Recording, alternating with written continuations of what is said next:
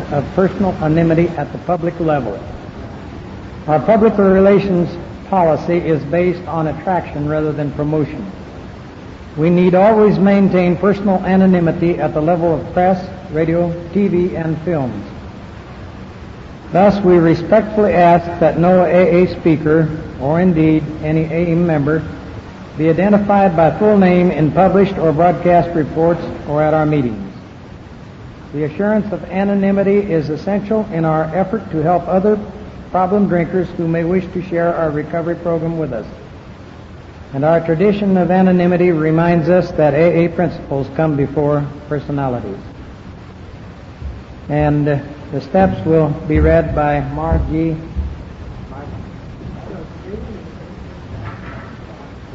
Hi, my name is Marv, that's with a V on the end, and I'm a grateful recovering alcoholic.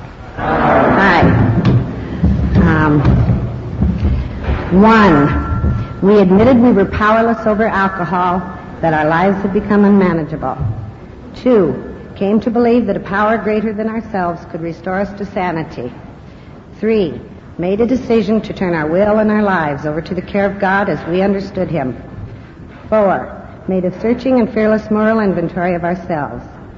5, admitted to God, to ourselves, and to another human being the exact nature of our wrongs. 6, we're entirely ready to have God remove all these defects of character. 7, humbly asked Him to remove our shortcomings. 8, made a list of all persons we had harmed and became willing to make amends to them all, and I'm shaking. 9, made direct amends to such people whenever possible, except when to do so would injure them or others. 10, continued to take personal inventory, and when we were wrong, promptly admitted it. 11, sought through prayer and meditation to improve our conscience contact with God as we understood Him, praying only for the knowledge of His will and for the power to carry that out. 12, having had a spiritual awakening as the result of these steps, we tried to carry this message to alcoholics and to practice these principles in all our affairs. Thank you. Thank you, Mark. Now, Stoney Ann will please read the traditions.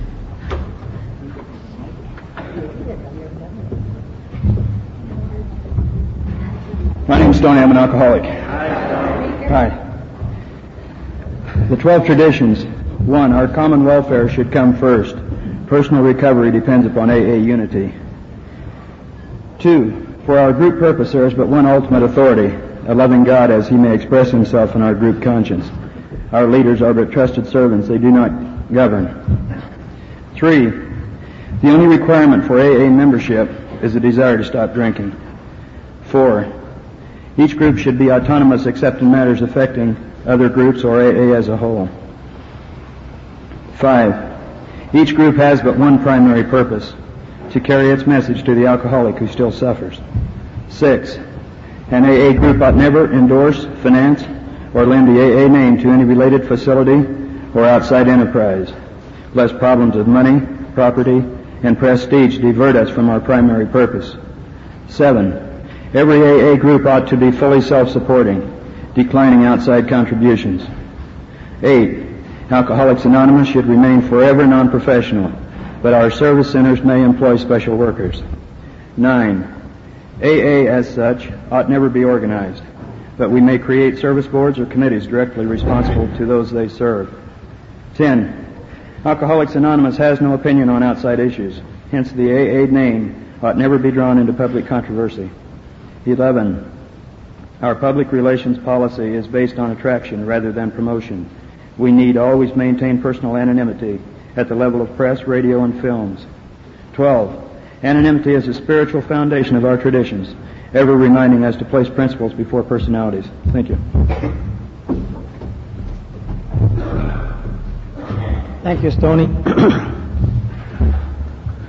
Just a little bit about myself. I qualify to be here. I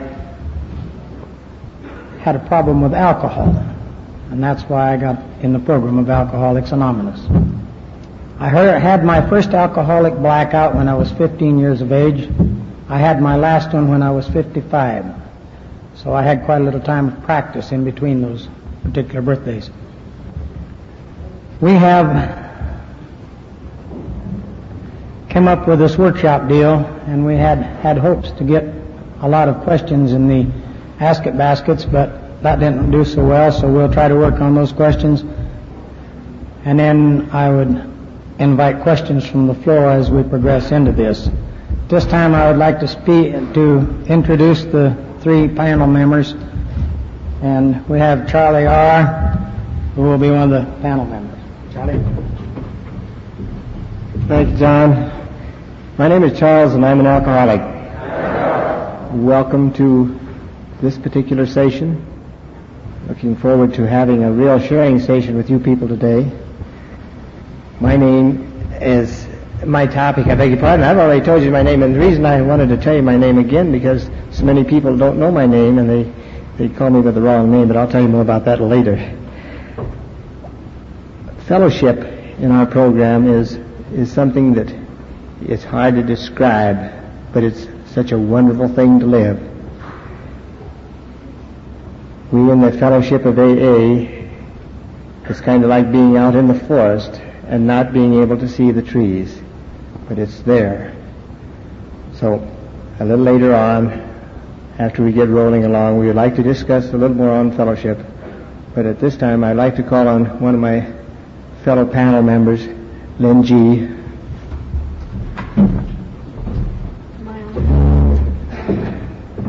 Hi, my name is Lynn. I'm an alcoholic. And it's really very nice to be here.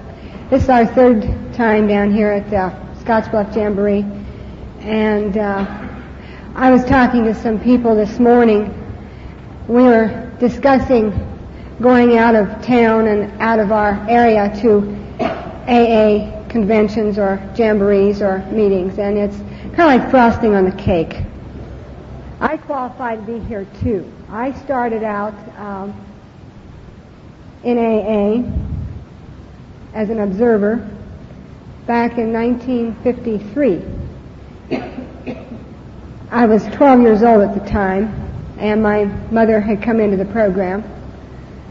And my father and I attended a lot of AA and Al-Anon meetings. We attended several state conventions in Oregon.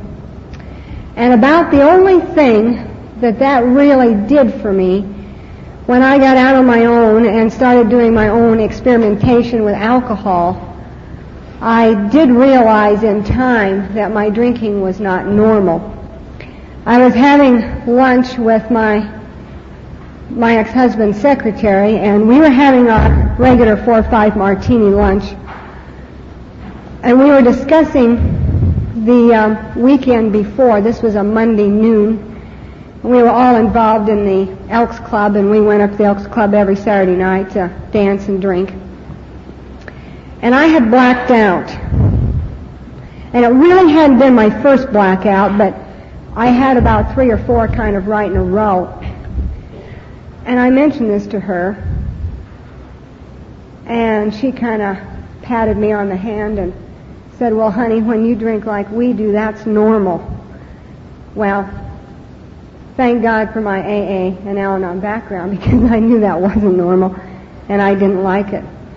So my topic this afternoon is unity, and I hope that we will get quite a bit of response and questions from you.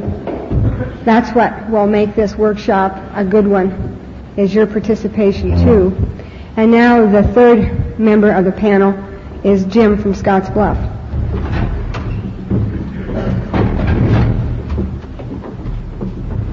Hello, everyone. I'm Jim. I'm an alcoholic. You know, last night I was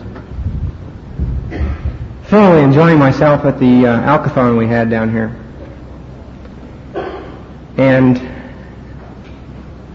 I saw a lot of people from different places, and I was sitting there thinking to myself, you know, it's kind of neat, these people from Colorado all over who have come to share with us, to join in our jamboree this year in the spirit of unity.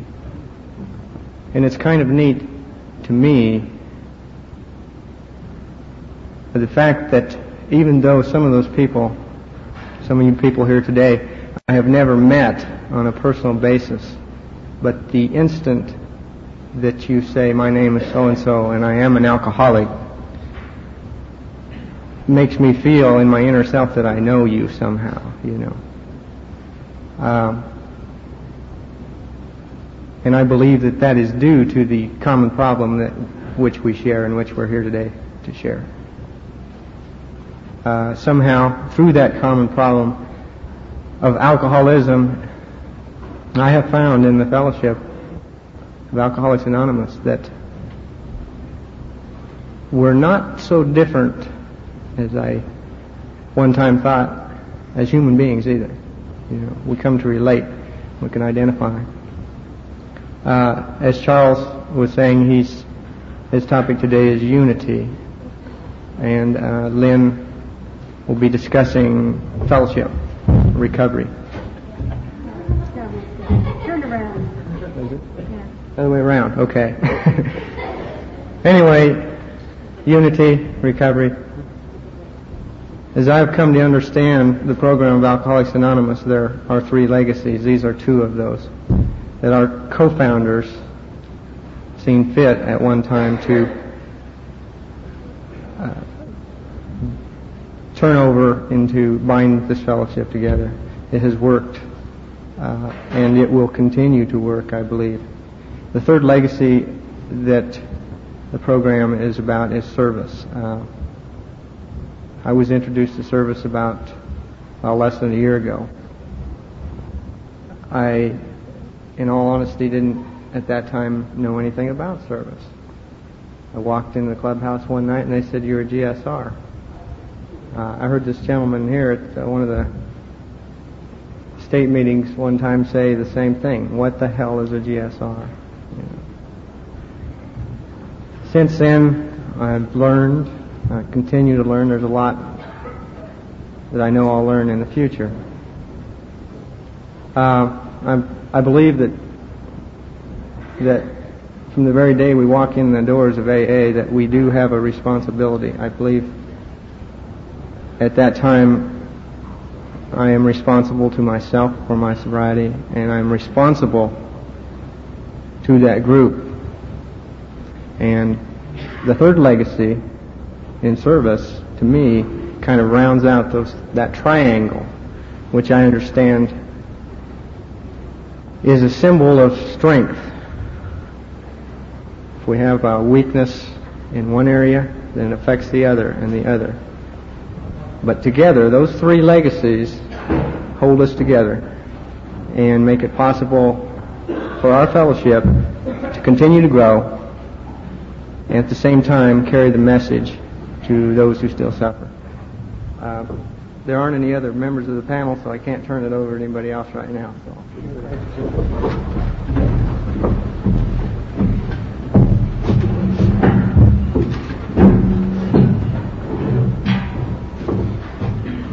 Thank you, panel members.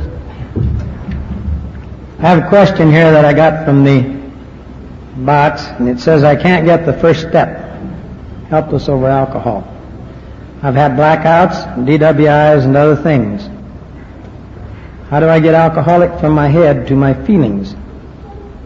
It says in the 12 by 12, do some more drinking, and I don't want to do that.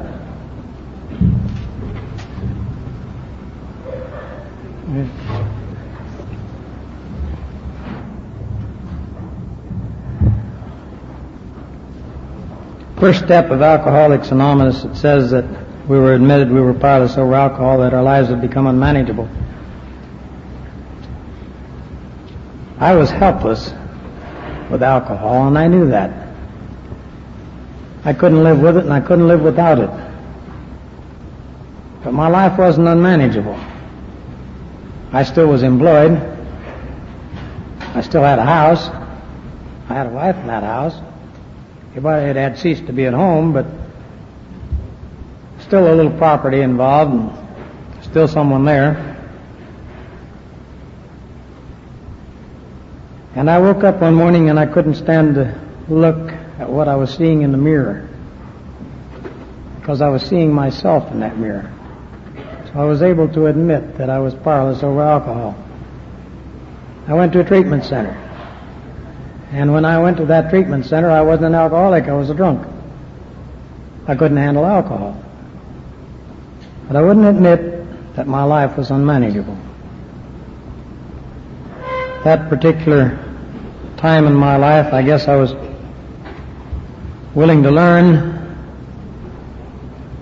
but that counselor didn't make me do any more than memorize the first step.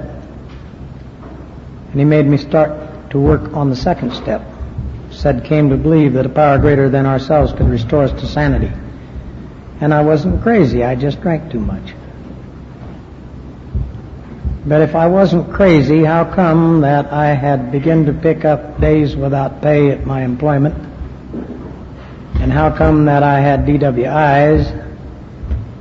And how come that my children weren't very happy to see me when they had an affair of some kind? And how come I was still managing? Managing what? That was the question that was put to me. Managing what? So, in trying to do that second step, I had to admit that I wasn't managing very well.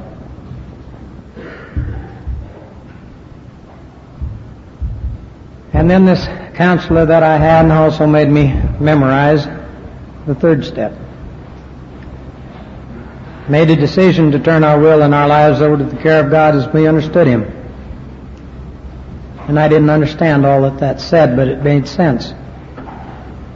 Because when that started to make sense, there was a power greater than myself that could restore me to sanity.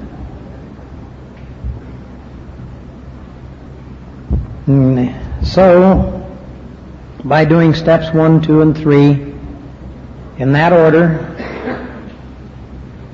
I admitted that I was powerless over alcohol. I admitted that my life was unmanageable. And I came to believe. And after I came to believe, I had to make a decision. And in making that decision, it was the only right thing that I had done in a long, long time. Because after I made that decision, my life began to get better and better. And for me to answer that question, as I can't get the first step, helpless over alcohol, all I can do is relate how it worked for me. And I hope that whoever asked that question goes through the steps, especially the first 3, and does more than read the words. Because there are more than just words there. There is much meaning.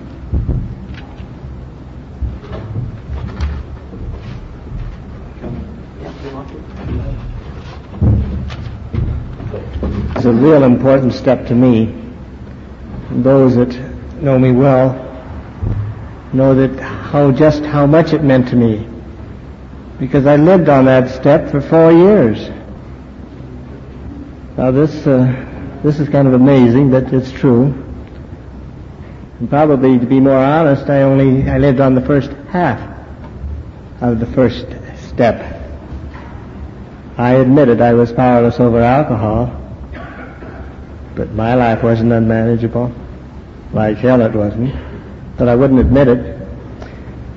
And to the person who submitted this question, I sincerely wish that he would really concentrate on that, but don't dwell on it as long as I did. Convince yourself that you are powerless over alcohol, if you so may be, and then keep right on moving, as John said. Get those first 3 steps in order, 1, 2, and 3. But for God's sakes, don't get stuck on the first half of it. But if you have to get stuck on the first half of anything, that is probably as important a first half of any step to do in the book. It's the only way to get started in this program of recovery. And I certainly hope that somewhere you say a prayer and get your thing about and get started and at least met the first half of the first step, and so you can start your program.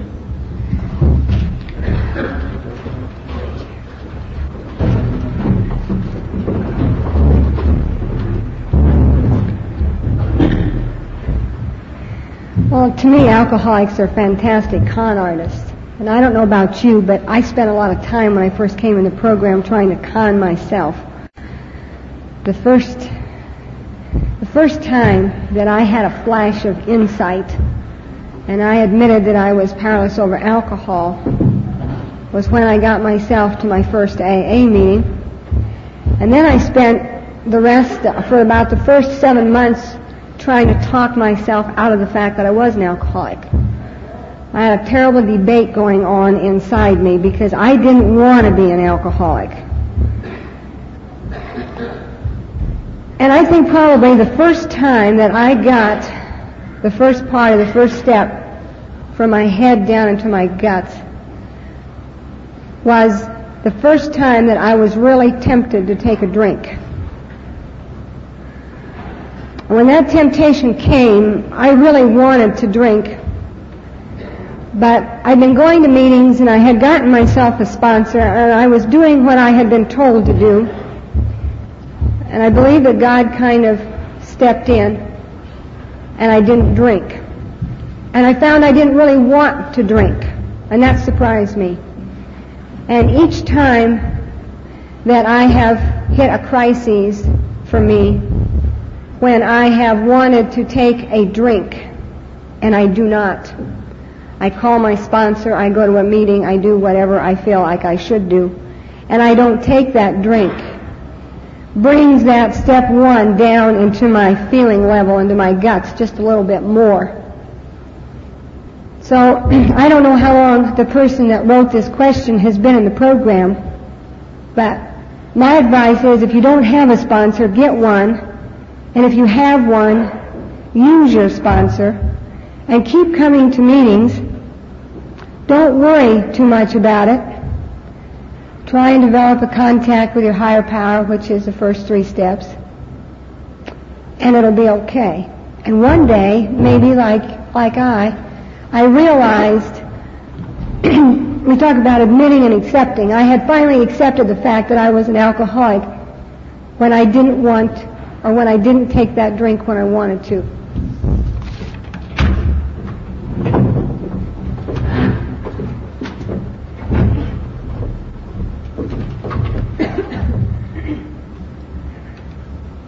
I think that for me, I first got to go back to the 3 essentials that we have in this program. Let's spell the word how. Honesty, open-mindedness, and willingness. I personally I had to exhaust and to spend every bit of self-will that I had within me to be able to come to the realization and to get honest, to hit bottom for me. Now, bottom, when we describe hitting bottom, I think for me, and I'm only talking for myself, that was at the time when the inner fears within me became so great that I had no other choice or few. And through a lot of experience at trying to control my drinking and the insanity and in the places I ended up in and the things that alcohol did to me, I was finally able to concede to my innermost self. And I think that's important because about 3 years before I found the program of Alcoholics Anonymous, I would admit kind of haphazardly that I couldn't control drinking. I couldn't drink like everyone else. And the best way that I can describe that, I guess, is that during that time, like Lynn said, I did not want to be an alcoholic. The learning that and the ideas that I had grown up with told me that an alcoholic was a moral degenerate, so to speak, a weak-willed person. So I continued to try to fight, to not to be something I was.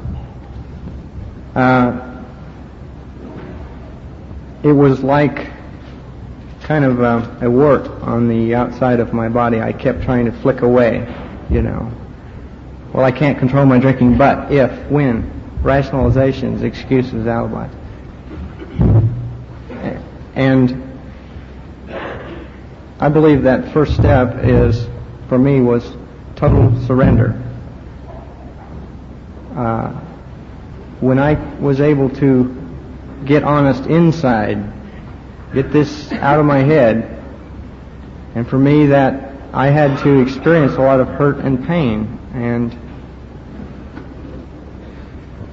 once I got that down in here, it was like a surrender.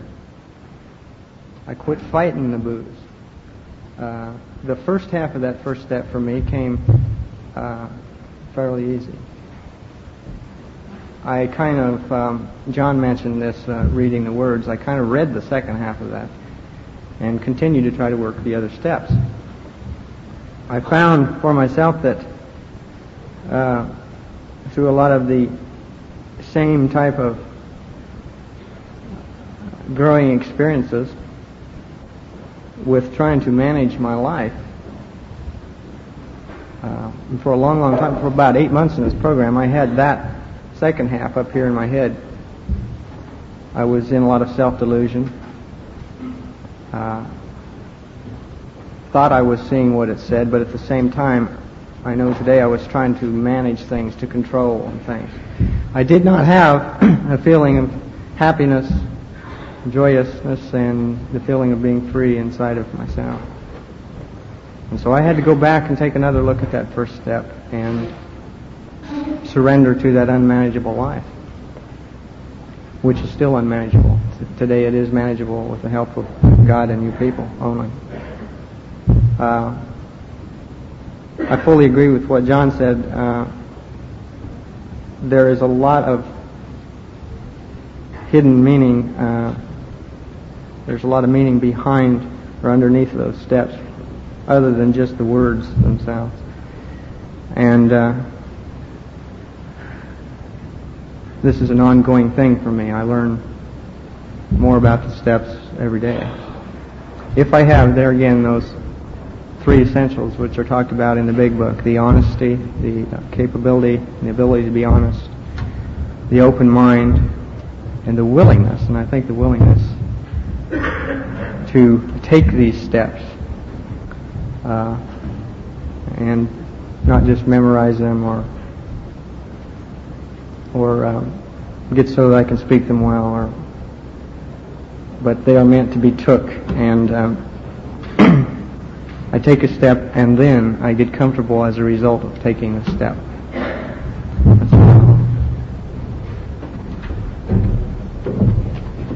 Thank you. The theme of this jamboree is unity, and sharing is unity.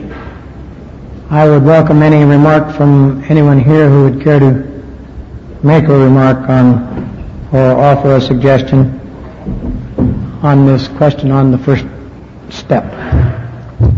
I would entertain a question from the floor or an answer.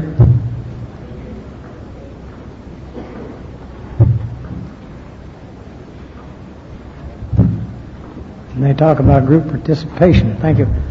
I have another question here, and I would like response from the assembled group on this. It says, how often should AA groups take an in-depth inventory? And rather than leave that directly to the panel members, I would ask for your thought on this, someone from the audience.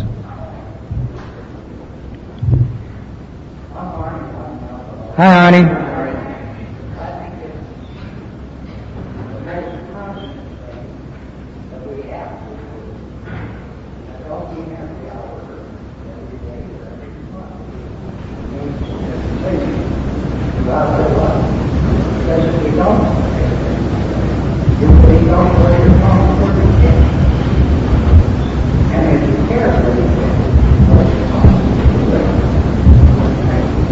Thank you, honey.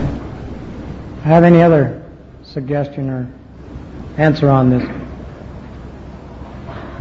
I am not a dedicated authority or anything of this, but it has been my experience in answer to the question in my own words. It says, how often should AA groups take an in-depth inventory?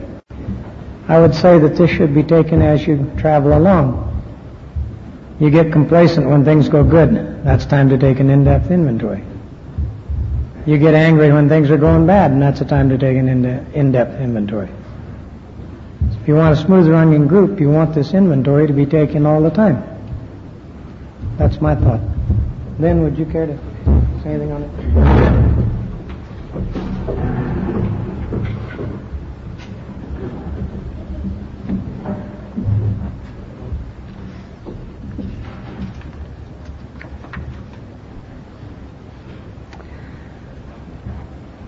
Well, the 12 steps, step 10 tells us to take a daily inventory. I don't think a group can take a daily inventory, but I think that if you have some people in the group that are aware of what AA is all about, they can be kind of your barometer. It says as Bill sees it, it's talking about a personal inventory, but it says to rebuild security. Indeed, all alcoholics need to cross-examine themselves ruthlessly to determine how their own personality defects have demolished their security. And I think if your group is having problems, a group inventory will help you to realize what kind of personality defects in the different members are demolishing the security of the group. I said my topic is unity, and unity is very important to me.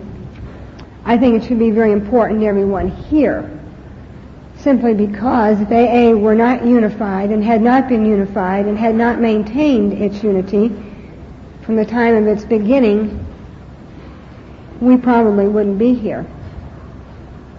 One of the things that I did learn when I came to AA, looking back at my first experience with Alcoholics Anonymous, when my mother came in, was that AA is about the same as it was back in 1953, and that's good. And if we're going to be able to pass on this unity to our children and grandchildren, we're going to have to be aware of the dangers of conflicts amongst groups, conflicts inside groups. And this is where your inventory comes in. I've only been in on one group inventory, and that was when I was a guest. We have a new group in Ogallala that we have established. I think we had our first meeting New Year's Eve, and it's about time that we got into a group inventory. If you get your group involved, we talk about the 12 steps. We work the 12 steps. We need to start working the traditions, too, some of us. And if a group inventory needs to be taken, it should be taken along the lines and consider the 12 traditions. Simply because without unity, we haven't really got anything to offer the newcomer. And if we're bickering, and if we want alcoholics are human, and we all like to control. I enjoyed the little Altine this morning that talked about how she liked to control. I have a problem with that, too. I don't know if anybody else out there has that problem, but it's something that I have to work on continually. And I try very hard not to have personality conflicts with people in AA. And I'm successful most of the time. One of the things I've had to learn is tolerance. Tolerance toward myself, and tolerance toward my family, and tolerance toward people in AA. Because we don't always agree on certain issues, and that's okay, because I think we need two different opinions sometimes, or even more than that. And I'm not afraid to speak my opinion, and I hope that no one that is around me is afraid to speak their opinion either. And we can get some of these opinions and some of these feelings out in a group inventory.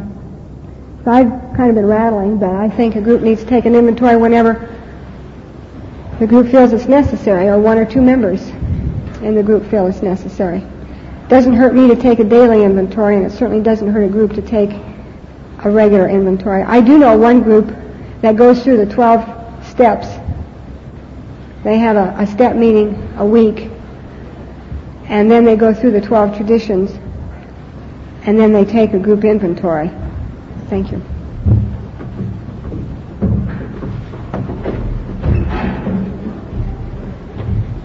I was just scanning through as Bill sees it, and I relate to the group inventory with what is said on page 132, spot checking. Even though our group has never got around to take a group inventory, and I'm not very aware of it, but I think this spot checking, with your permission, I'd like to read it. The spot check inventory, taken in the midst of disturbance, can be a very great help in quieting stormy emotions. Today's spot check finds its chief application to situations which arise in each day's march. The consideration of long-standing difficulties had better be postponed, when possible, to times deliberately set aside for that purpose. The quick inventory is aimed at our daily ups and downs, especially those where people or new events throw us off balance and tempt us to make mistakes. I think probably, as we go back in the middle of it, the consideration of long-standing difficulties had better be postponed, when possible, to times deliberately set aside. And I think probably this is what it might be meant by in-group inventories, that on occasion this probably should be done, because I know in our particular group and others that I have been exposed to, from time to time have stormy situations arising in the group. And it calls for a lot of these offsprings, and I think they're commonly called resentment groups. And I think probably if an inventory was properly taken at a proper time in group, it would shorten the life or the existence of a lot of these so-called resentments group, and which we can, as a fellowship, can certainly do without, especially when we have such fine fellowship elsewhere, without this battered livelihood of group conscience.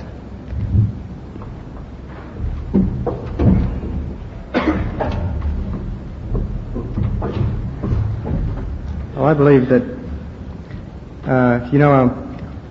a member once related to me in regard to personal inventory. Before I had taken inventory of myself, that it's like carrying around an invisible trash bag full of junk over your shoulder. And he says, you probably can't see that, but everyone else can, and that's about the way it was. I believe the same thing applies at the group level. I believe that better unity means for better service, and better service means for better recovery. I think under the fifth tradition, for a group purpose, there is but one primary purpose: to carry this message to the alcoholic who still suffers.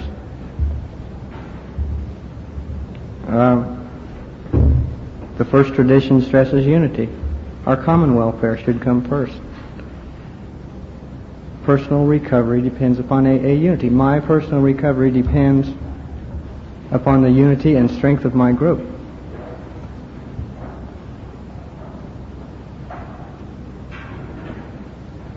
Everything that I am today is a result of God and you people. And if the unity of my group is faltering a little bit, then so do I. I think it's important. The AA service manual here, which is made up also of suggestions from GSO, and those suggestions are based upon the collective consciences of all the groups who are registered across the country with GSO. Each group, through their general service representative, their GSR, meets with other GSRs at the district level, sharing the conscience and ideas of the groups they represent. This is taken up farther to the state level or area, and which is involved with a state committee, of which each district in the state has a district committeeman. And that collective conscience is carried farther through the state delegate to GSO. So all of their suggestions began right down here at the group level. This is why they encourage groups to have a representative, so that each group can be a part of the collective conscience that keeps our fellowship whole. And then whatever goes up comes back down through the groups, through that GSR. That GSR is important. It's suggested in here that the GSR be is usually the one who conducts that group inventory that we're speaking about. It is suggested from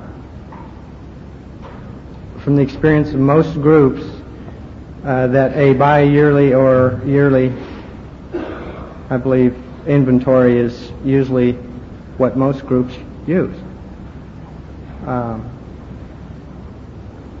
I think at the same time, under Tradition 4, each group should be autonomous. Each group has the right to run their own affairs, providing that it doesn't affect other groups or AA as a whole.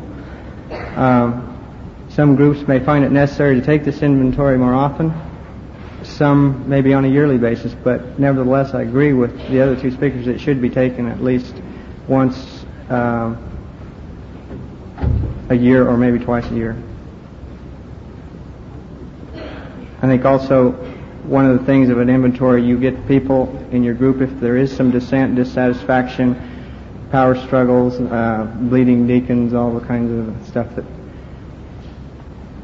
you're in one room and you're sharing your feelings and you're looking at the group just like the individual inventory, what is good and what needs to go. And you're getting it there, and you don't have tradition breaks outside of the groups, gossip, people talking, outside, that can hurt not only the new individuals coming into the fellowship, but the unity and all aspects of our fellowship. Those are my opinions. Bill Wilson once said that if AA breaks up, it will come from within, not from without. And I believe these traditions protect us from ourselves. And those of you that have been in the program enough to become fairly acquainted with how it works, the 12 steps, I think there will be a time when you will become aware of the why it works and see the importance of that too.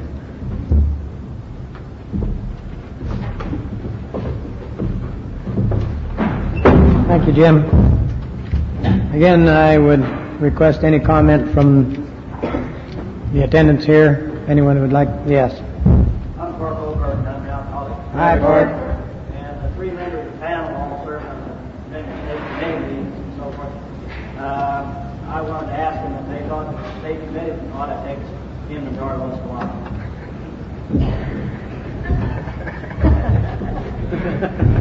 Cork, I think that's a great one. That's a really good one. Like a gouge. I think probably in Grand Island last weekend that the people there did take the committee's inventory. They put it into a dollar and cent thing and really counted our funds. But I think probably when we have our state committee meetings, it has a tendency to inventory ourselves, and we lay it on the line for those interested that do attend. And of course, I lived on service for a number of years before I got acquainted with the fellowship or the real program of AA. So it's a fact that I thought my inventory was taken kind of going along all the time, even though I wasn't paying attention to them.